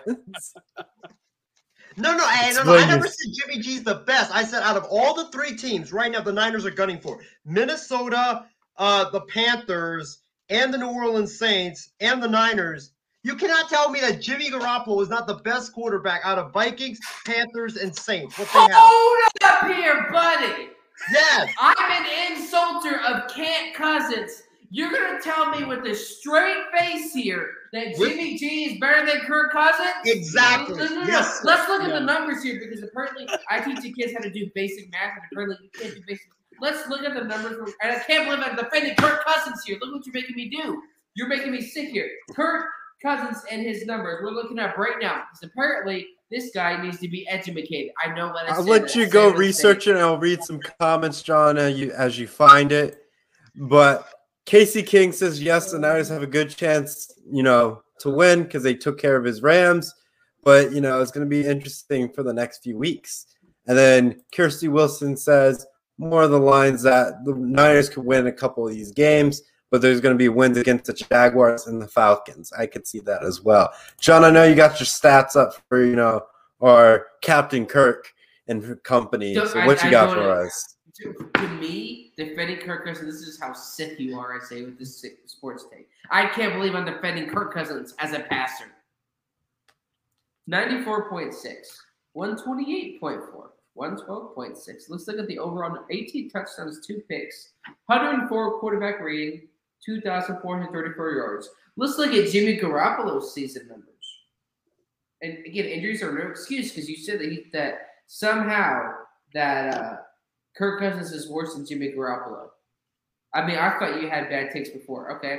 10 touchdowns, 5 picks, less than 98 quarterback rating, less than 2,000 yards. I'm sorry. How is Jimmy G better? He had what? 3 touchdowns, 1 pick in the last 2 games. In Kirk Cousins' numbers, 6 touchdowns, no picks in the last 2 games. 323, 373. I rest my case, Your Honor. He's guilty. Sent him to jail. All right, ladies and gentlemen, court adjourned. He just wins, baby. Like that song. All he does is win. No matter you were what. insulting him a couple weeks ago. Now I he's don't better care than Kirk about Cousins? stats. I care What about is this winning. hoopla? Wait, hold on. All he does is win. You're like Austin Lagar's house. It's garbage. That's your take here. How can you tell me with a straight face that Kirk Cousins is worse than Jimmy G? Let me ask you this question. If all he does is win, then why do the Niners have a losing record? Ooh. Well, because everybody else is injured. What do you expect? Because the excuses. What you gonna do? You expect him to win with a bunch of JV guys from high school? But you said all he does is win. But you said all he does is win. So he's doing the opposite of DJ Khaled here, right? He's 25-13. He's 25-13. That's a good enough record. Look at that defense. If you're talking about all the Jimmy G, you need to retire from the San Francisco 49ers organization right now because that is absolutely binoculars. And you do realize, right, to beat the Vikings, we wouldn't even need Jimmy G to. So if you don't need Jimmy G, then how is he better than Kirk Cousins if you don't need him? Because does that make any sense? He wins. Just to get up ESPN. Stop it. He wins. That's all that matters. Heck, I take. How is he winning if you don't need him? That's like saying, "Oh, by the way, we don't need manager here at the store. We don't need you." But they would have said, "Oh yeah, he helps us all the time. He's the reason why we're 300% up in sales. He's in his office watching The Office." So I mean, Isaiah, I'll tell you, if the Niners truly don't need Jimmy G, then their front office is horrible because they're paying him $25 million a year for someone they don't need. So Okay, if you know, he's that good, if they need someone to take some of that money off their hands, you know, they could give me a call. I'll be happy to do that whenever. I want a quarterback that that wins, because that's what football's about. Winning games. Heck, I take Jimmy G over Matthew Stafford. I take Jimmy G over. Matthew Stafford is doing a lot better right now. We can disagree. Matthew Stafford. How many playoff games has Matthew Stafford won? I'm sorry. Because the You're Lions telling are me- trash. what is that How many defense Jimmy G? you had? So you're telling me it's all on Jimmy G. You need to be drug tested. Hey, George he wins. Kittle, That's all he does. Bosa, He DeForest wins. Buckner, Richard Sherman in Doesn't that matter. defense, and another 2 linebackers. You're going to tell me with a straight face that Jimmy G, again, it's just a take, is better than Stafford? Yeah, because I don't care about Apparently, Stafford. you're I care like on the about secondary to work with. You still haven't figured out how to do basic math. wins. Okay, clearly you have the wrong glasses. Let me teach Kirsty you Wilson something. says Dak Thank Prescott over Jimmy G any day. It's so good. Why weren't you able to trade him? Trade him because that good. You get a couple picks, It makes no sense. Isaiah just said in the same 2 minutes, he said the Niners don't need Jimmy G, and then 2 minutes later he said he's better than Stafford, who's an MVP candidate. So what is it, Isaiah? Is Jimmy Well, G even good, or do they not need Jimmy okay, G? let's stop this here. Stafford put up MVP numbers with Detroit, and before, and I've done the stats over and over for almost 2 years. Before the 2020 season, 8 of his 11 seasons he started, over 5,000 yards, 32 touchdowns, and almost like 15 interceptions. Over 5,000 yards in those seasons. With the Detroit Lions team that went 0-16 the year before, but somehow Jimmy G's better than him? And how many playoff games has he won? How many playoff games has he You're won? deflecting yet again. So you're going to tell me it's all on Jimmy G. What about the Super Bowl when he overthrew Emmanuel Sanders? Was that Jimmy G then? Ooh, probably not. All about the You couldn't win. have the win sign up baby. right. Come on. Dude, that's like saying if the Saints won a playoff game right now and Trevor Seaman was the backup. Oh, Trevor Seaman, all he does is win because he was on the team, right? 25-13 record. What do you expect? And also he's been consistently injured up until this point. So Heck, I I'd take him over Dak Prescott too, to be What? honest with you. Oh no. You We can't gotta be stop this serious. before it goes on way too long, ladies and gentlemen. Let's move Bro, on. we're talking after this show. This is absolutely binoculars. I do not fear Matthew Stafford whatsoever, but Trevor, go ahead.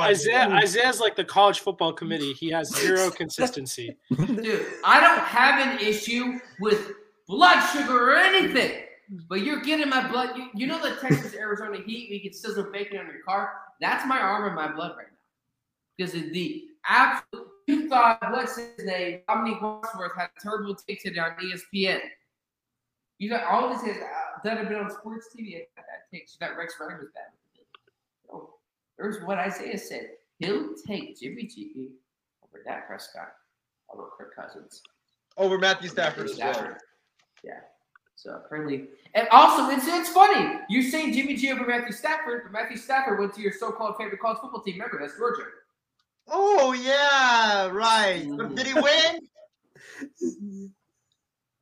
So which one is it? You're either a Georgia fan or a Matthew Stafford hater. Which one is it? I'm a Georgia fan, but I want winners. That's the thing. So I you're want insulting winners. a Georgia alma mater. That's a football sin right there. Your Honor, I rest the case here. This give it to Judge Judy or wherever that TV show is on. I have to Alrighty. say, All right. I think one last thing. I think Brett Ripien is the best quarterback ever because he has a 100 winning percentage. What are you talking about? Mark Sanchez. All he was does a is goat a win. couple years ago. What are you talking about? What's his name with Tennessee, the backup man? He's the GOAT, man. No, Mark. Yeah. So He's 1-0. All he does is win. Turner Rowe hasn't lost a game in years. He's the best man. That's by Isaiah's Yep. culture, right? He's been to a Super Bowl too. Yeah, he's called it. Alrighty. He called the game-winning play. So All right, gentlemen, let's move on to our pigskin pick'ems. I know we had a long program. We're probably going to get close to 2 hours. This is the first time we had a show that's long at this point and because of like 2021 in general for like the last 3 months. So we made progress in the negative direction. But let's go to our pigskin pick'ems, ladies and gentlemen. All righty. All right, we got some quick games. I'll run them all through, and then we'll just go through and pick. So we got, number 1, college football we're starting off with. Number 7, Michigan State at number 4, Ohio State. Number 2 is UCLA versus USC. They put the classic rivalry game out there again between those two programs. Though they're not doing so hot this year, but it's still a good classic rivalry to look at. For the NFL games, we have Cowboys and Chiefs, and then Steelers and Cowboys Steelers and Chargers to cap us off. So let's go into it. The first pigskin pick'ems. Number 7, Michigan State versus number 4, Ohio State. In the shoe, I go to our fellow Buckeye, Shri. Who you got? I know it's a no-brainer. I shouldn't even ask you, but who you got going for this game? Well, I got the Buckeyes, and I think it's pretty obvious who I have, as you alluded to there, Trevor. I will say, I think the 19-point spread that it opened up at was way too high. But then again, I thought the same thing about Purdue last week. So we'll see. We'll see what happens. I think it's going to be a close game. Kenneth Walker, he scares the heck out of me. Especially with that performance he put up against that Michigan defense. He could be scary, and he can really take over the game and change the direction of the game, as we saw when they played Michigan. Also, I think it really comes down to Peyton Thorne, and if he's able to get the ball to these talented receivers, because I think Kenneth Walker is going to have his, and obviously I think the Ohio State offense is going to be able to put up a lot of points. So ultimately, I think it comes down to Michigan State's quarterback, Peyton Thorne.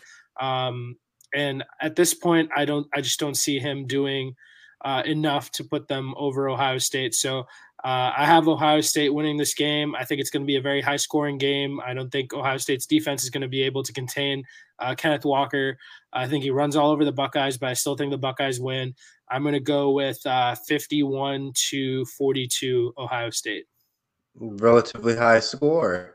Isaiah, I'll go to you. I know you're probably going to pick against the Buckeyes, but we have to have your take anyway. First of all, whoever made that 19-point spread needs to be banned from ever making those type of gambling predictions again, because this is not going to be a blowout. This is going to be a close game. You have a number 7 team versus a number 4 team. So it's going to be a close game, and typically, no matter how bad they are or how good they are, Michigan State always plays Ohio State tough. So for me, give me Sparty. I am going with Sparty to knock off Ohio State, because what is Ohio State's biggest weakness? It's the run defense. And Michigan State has arguably the biggest or best running back on the planet in Kenneth Walker. He's, I believe, up for the Heisman at the moment, and I think he's going to have a field day. Shri is right. It's going to depend on Thorne. It's going to depend on what Thorne that we get. Are we getting the Thorne that struggled earlier, or are we going to get the Peyton Thorne that was dynamic even in a loss to Purdue? It's going to depend on Thorne's play, but I think that with Kenneth Walker running the football, I think that that's going to open up a lot of the passing lanes for Michigan State. I'm going to go with Michigan State, and I'm going to go with Sparty on a last-second game-winning field goal. But I think it's going to be a really good game. And John, who do you got? Michigan State or the Buckeyes? 2 words, Ohio State. I have spoken.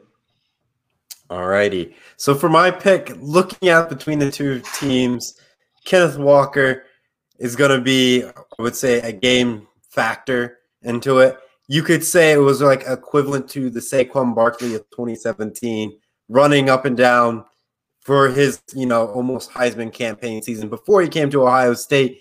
Kickoff return touchdown in the shoe to start the game, and then he was quiet ever since. So Kenneth Walker is not, goes quiet into that game and just puts up Heisman stat numbers. It will boost his resume in the Heisman pool if he beats Ohio State, gets him to New York City, even better with that. But at the same time, it's that running back critical, like you guys said, the quarterback factor for Michigan State as well. But I think the Buckeyes are going to pull it out. So for my pick, ladies and gentlemen, I got my Ohio State Blocko flag. We're going Buckeyes, baby. We got the Blocko, baby. So I have the Buckeyes pick on that, ladies and gentlemen. Let's move on to our next pick'ems. We got UCLA, USC. I think it's just a no-brainer. I'll just get mine out of there. I'm going to go UCLA on this one. Rivalry. UCLA has been somewhat decent this year, better than USC. So I wouldn't be surprised that, they'll take care of business and beat USC. Shree, who do you got, UCLA or USC? I'm going to go with UCLA. I agree with you, Trevor. I think UCLA is just a more dynamic team. We've seen them struggle at times, but we've also seen some good wins. I mean, I don't know how good the LSU win looks anymore, but regardless, they did go in and beat an SEC team. They played Oregon very close, and they should have, I think, won that game against Oregon. Even their losses, other than the Arizona State loss, have been, relatively close. So I'm going to go ahead and pick UCLA. I think they're just a more dynamic team. And I think I don't think USC is going to be able to keep up in terms of scoring with that UCLA Bruins team. So I'll go with UCLA. Isaiah, who do you got, UCLA or USC? I'm going to go with the Bruins as well, because I know it's at the Coliseum, but USC, they have a dynamic offense, but their defense is downright putrid. And the run defense specifically is downright putrid. Chip Kelly loves to run the football, and he's going to run the football like heck and exploit the heck out of that USC run defense, which is awful. So give me UCLA in a shootout over USC. Both of these two defenses can't stop anybody to save their life, but I just think with Chip Kelly, that running game, they're gonna run clock, they're gonna slow down the tempo. I think that UCLA is gonna pull it out and win that game. And I just don't think USC this year, it's already a lost cause for them. I don't think that they're really gonna be playing for anything other than pride in this football game. And also Keaton Slovis is not going to play in that game because he's got like a leg injury. So it's going to be a freshman, a true freshman, making his first start of his career. So I think the lights are just going to be too bright for him. John, who do you got, UCLA or USC? I just wanted to make this clear to Isaiah. You said a team should tank against Slovis in 2022. Leave that out there. Obviously, Brian, you might as well just enjoy this game. Yes, UCLA, yes, it's a lost punt for the season. Have a couple of drinks, have a cup of coffee, relax, because I'm also picking UCLA. And plus, I can't pick USC. I'm a Tex fan. I don't care if USC has the better program. I will not pick USC. That is what you want to just hurt. You picked Oklahoma to win the Big 12. Just putting that out there. Actually, I picked Texas, not Cleveland. Still bad. Well, hey, you picked Oklahoma, and then you got your pick back. So come on, man. Hey, you do the same thing. So let's be a little consistent. We gotta keep it consistent. We can't be the committee now, gentlemen. You gotta stick with your picks. That's terrible, Trevor. Oh my god. All right, our NFL games. Cowboys, Chiefs. This is really interesting, I would say, because the Chiefs just destroyed the Raiders 41-14, but the Kansas City Chiefs defense is just atrocious. Let's be frank, guys. It's not pretty whatsoever. And the Cowboys have the offense to put up points. So I want to say it could be a high-scoring fashion, or the Cowboys just detonate and struggle. But I think the Kansas City Chiefs are going to find a way to pull this game out. I don't know how this game is really going to, dictate itself, but I'm going to go with the Chiefs. They try to spark their playoffs spirit to get them back in the playoff hunt as they're looking how to close out the AFC West. Shree, who do you got? So an interesting game here, right? Both teams kind of picked up last week and kind of made up for, some poor performances the week before, right?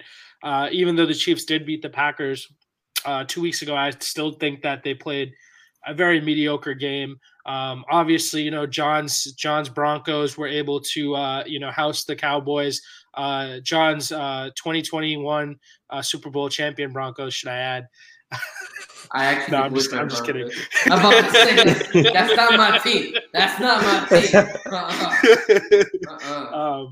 But I will say I'm just gonna go with both teams are hot. I'm gonna go with whatever team's at home, and it's an Arrowhead, so I think it's gonna be difficult in November, at the end of November, for the Cowboys to go into Arrowhead and win. So I'm gonna go with the Chiefs as well. Isaiah, who do you got? Cowboys or Chiefs?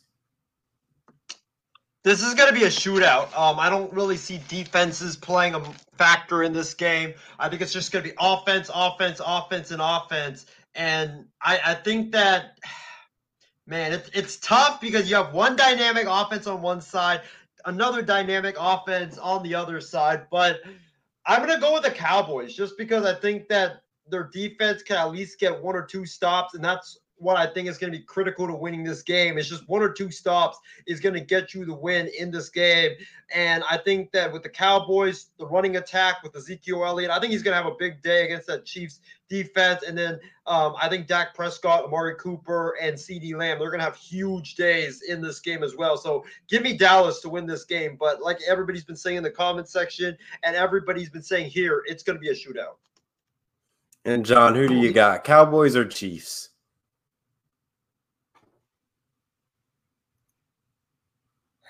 Christy, you need to buy me an early Christmas present. And all the Cowboys fans out there, you owe me a big Christmas present. I'm picking Dallas to win by 2.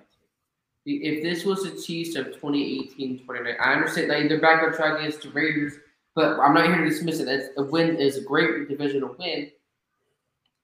But who do the Raiders have on defense? You just released your first-round pick.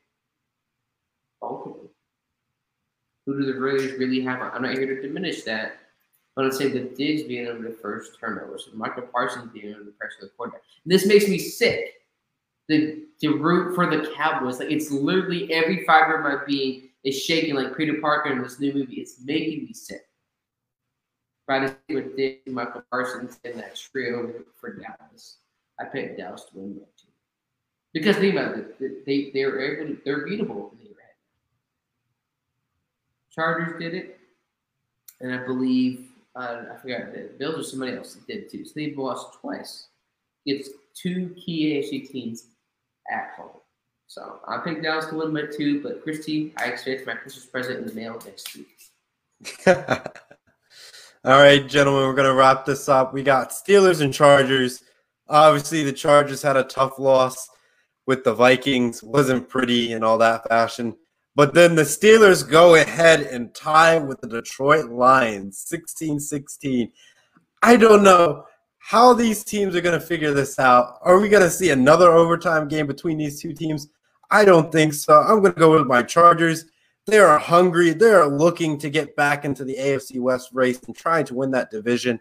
I think they're going to come out on top and try to be dominant with Justin Herbert and their offensive pass-out attack. It's just been so aggressive with Keenan Allen and Mike Williams and Jared Cook and Austin Eckler. That team is just loaded offensive-wise to really move the ball up and down the field without a problem.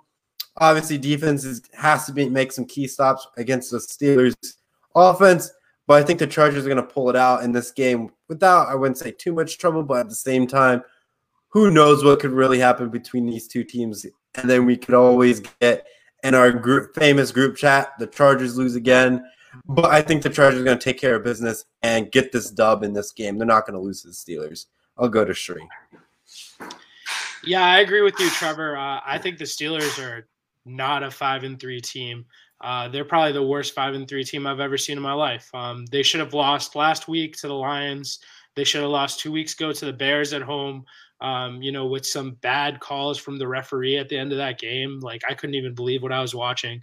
In reality, the Steelers should be a 4-5 team. So going into the Chargers, I don't even think it's going to be close. Mason Rudolph plays, Ben Roethlisberger plays. I really don't care.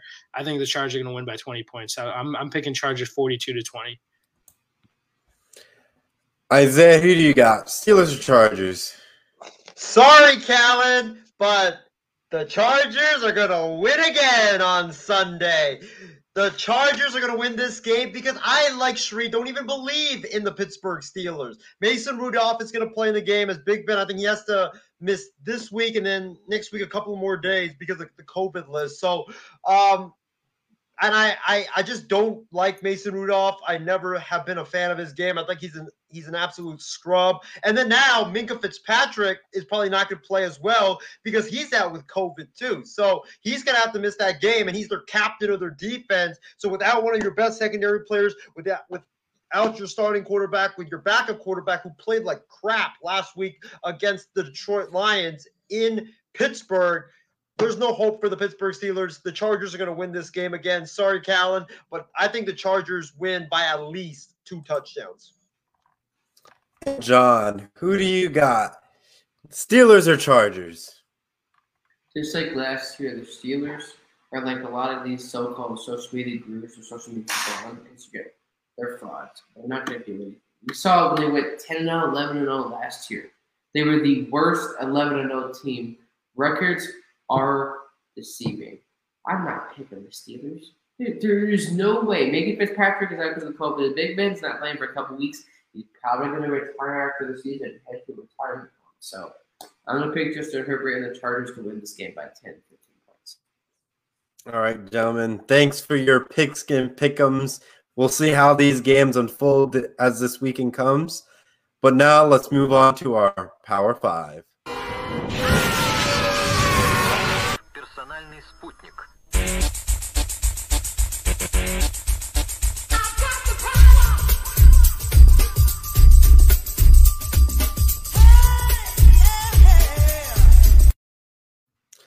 I know Thanksgiving is right around the corner, but our Power 5 kind of ties into that theme. I know we could probably push it more towards a different part of the week, more towards next week, but since we're going to have our Thanksgiving special, Saturday coming up and trying to figure out our schedule and putting that on together. But since we're probably going to take next week off because of the holiday, we're just going to put this out there. Our Power 5 for tonight is top 5 Macy Thanksgiving Day Parade balloons. I'll go to Isaiah. What do you have for your 5 favorite Macy's Days Parade balloons? Don't say Clifford. Don't say Clifford. All right, so I'm actually going to give an honorable mention to start, and that is the giant turkey balloon because, you can't have a Thanksgiving Day parade without a turkey balloon, and the giant turkey balloon is typically a staple on the parade. So that's got to be one. It's a staple of the parade. It's been there ever since the parade started in 1920, so that's got to be an honorable mention. It's got to be mentioned. But let's go to number 5, and I got some of these pictures here for all of you guys. Number 5 on the list, it's got to be the Kool-Aid Man. Look at this right there. I mean, whoever had this idea to pick the Kool-Aid Juice Man as a balloon, that's a genius idea. Plus, he's skating on his skateboard. I mean, how swaggy is that as well? So that's got to be number 5. Number 4 on my list is, it's a very tough one. But you know what? And I'm trying to get the picture uploaded, ladies and gentlemen. So please excuse me. Okay, I'll go with this one first, but it's this one. The Diary of a Wimpy Kid guy. It's Greg Heffley. That's Greg Heffley. Greg Heffley. This balloon right here, I think it was showcased, I believe, in 2008, if I'm not mistaken. But it's perfectly resembles Greg Heffley. It's like Greg's saying, like, "Oh my God, help me!" as he's falling down on the ground. So that's number 4 on my list.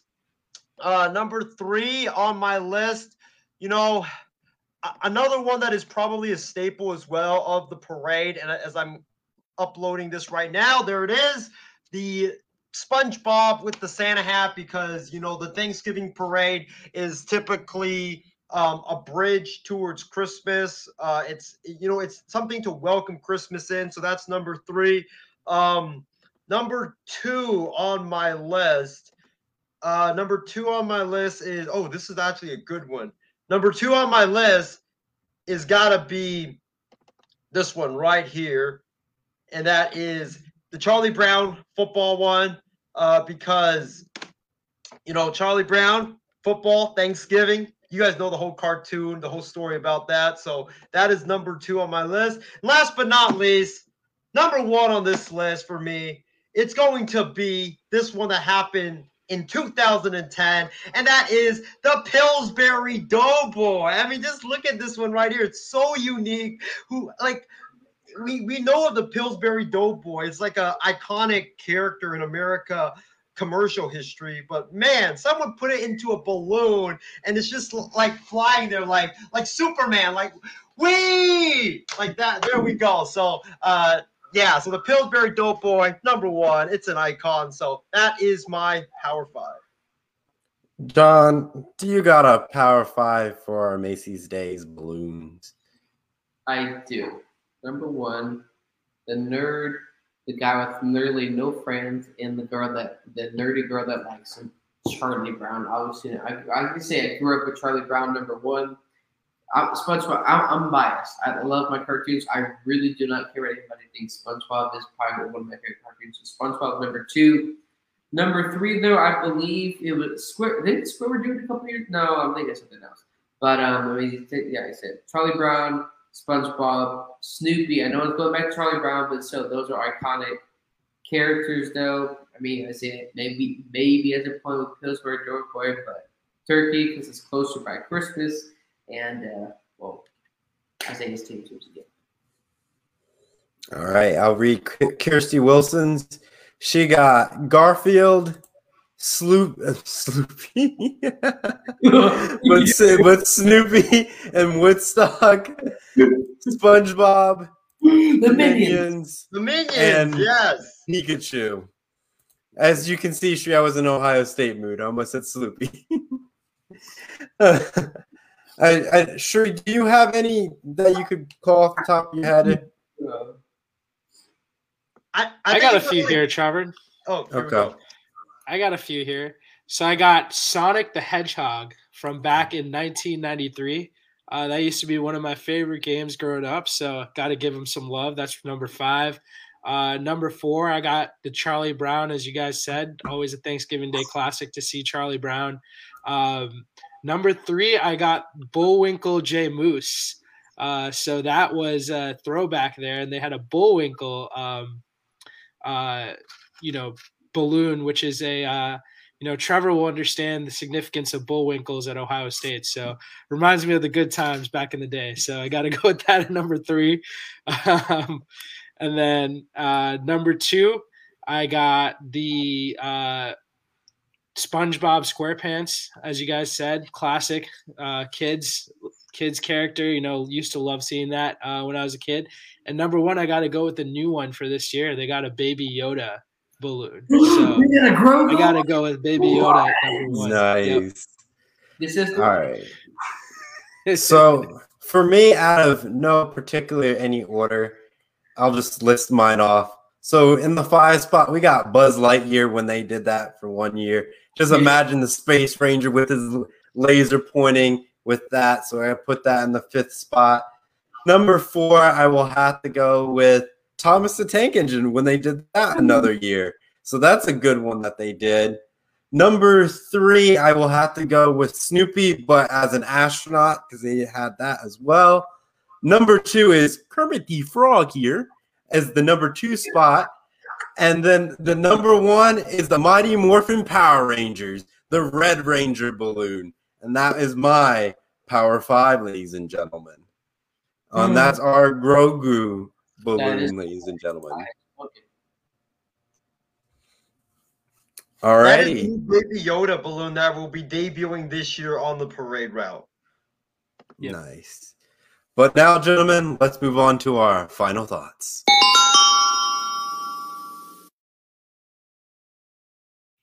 Well, it's been a long program here, almost 2 hours. It seems like we're almost like Barstool where they have long podcasts and all that stuff. But hey, we're the MI6 Sports Network, and we have all fantastic stuff. But it's not the MI Sports I guess, sports network without technical difficulties, because we had that tonight when Isaiah dropped off. So I think we lived up to all the MI6 expectations. But I'll go around the horn and go to each individual person. I'll start off with Shree. Any final thoughts for our viewers tonight? Just got to say, nice to be on with you guys again. Know that I haven't been probably on the show for a year now, so been kind of busy and not able to jump on, but it's always great to kind of hop on and talk some sports with you guys, and hope everyone has a great Thanksgiving. Enjoy time with your family this year. I know last year a lot of us didn't get to see our family, so hopefully everyone has a great Thanksgiving. I myself am going to enjoy spending some good time and watching a lot of football. So hopefully everybody enjoys, and thanks for having me on, guys. It's a pleasure, Shree, like always. Isaiah, I guess before I go to you, you probably have like a laundry list of things. So I'll go to John instead. Well, finally glad to be back on, and it's been, let's just say, very busy being an adult, and I wanted to withdraw my membership, but Trevor said no. But no, I'm just glad to be back on talking sports and ready for the potential college football playoffs in a couple months, and then let's see what happens with certain teams, and hopefully maybe new teams have to do something better next year. All right, and Isaiah, final thoughts tonight. Final thoughts was it was a great show. I want to thank all of our viewers for tuning in, like Christy Wilson, Casey King, Big B, Brandon Herrera. By the way, Trevor, there's actually a comment from Big B for you, and he says, Trevor, thank you for making the Power 5. I thought you said thank you for making the Power 5 about food. Isaiah might have some crazy food, or for not making the Power 5 about food. So there we go. Ishmael, Casey. I think we had a couple more. Adam, Corey Goodridge, and my guy Sarge as well. And also, thank you to Shree for hopping on. Like you said, it's been a while since you did a show, and it's great to have you come back, do a show, and listen to me spew some outrageously truth takes here on the MI6 Sports Network. But yeah, it was a great show, and hopefully everybody have a happy Thanksgiving. We are actually I'm actually gonna give it to Trevor to announce our plans that we have for Thanksgiving. It's something very special, so you might want to stay tuned for that. But it was a great show. Thank you to everybody for tuning in, and make sure you check me out tonight on the Coast to Coast Entertainment Network. I will be doing Sports Minute in about an hour with Adam and Big B, and we will be talking about, does Patrick Willis deserve to be in the NFL Hall of Fame? Tune in. All right, ladies and gentlemen, that will do it here for tonight on the MI6 Sports Network. Like Isaiah said, we're thinking about having a Thanksgiving Day special, not Thanksgiving Day special, but, a special on Saturday to just, get together, share our thoughts about Thanksgiving, some traditions that we have and all that stuff. Make sure we spend some time on that Thursday with our family and friends, and just making sure we don't do shows that week. So Saturday will probably be our last day of programming. I may throw a 6 for 6, depending if I want to do it Friday night or Saturday morning before, going to College Game Day, because that's coming into Columbus. So we got to make sure I make my way over to the stadium a little bit early so I can see that. But that will be it for tonight's program, ladies and gentlemen. Enjoy your holidays. See you guys Saturday when we try to go with our Thanksgiving special. But that will do it here. So long for now. Take care from the MI6 Sports Network. So long for now. Yeah. 3-6, Mafia. Yeah. Whoa. Hey, yeah. Whoa. Say what? Hey. Whoa. 3-6 Mafia. Hey. It's going down. Whoa. Y'all know what time it is. We ain't playing with you. In the club, in the street.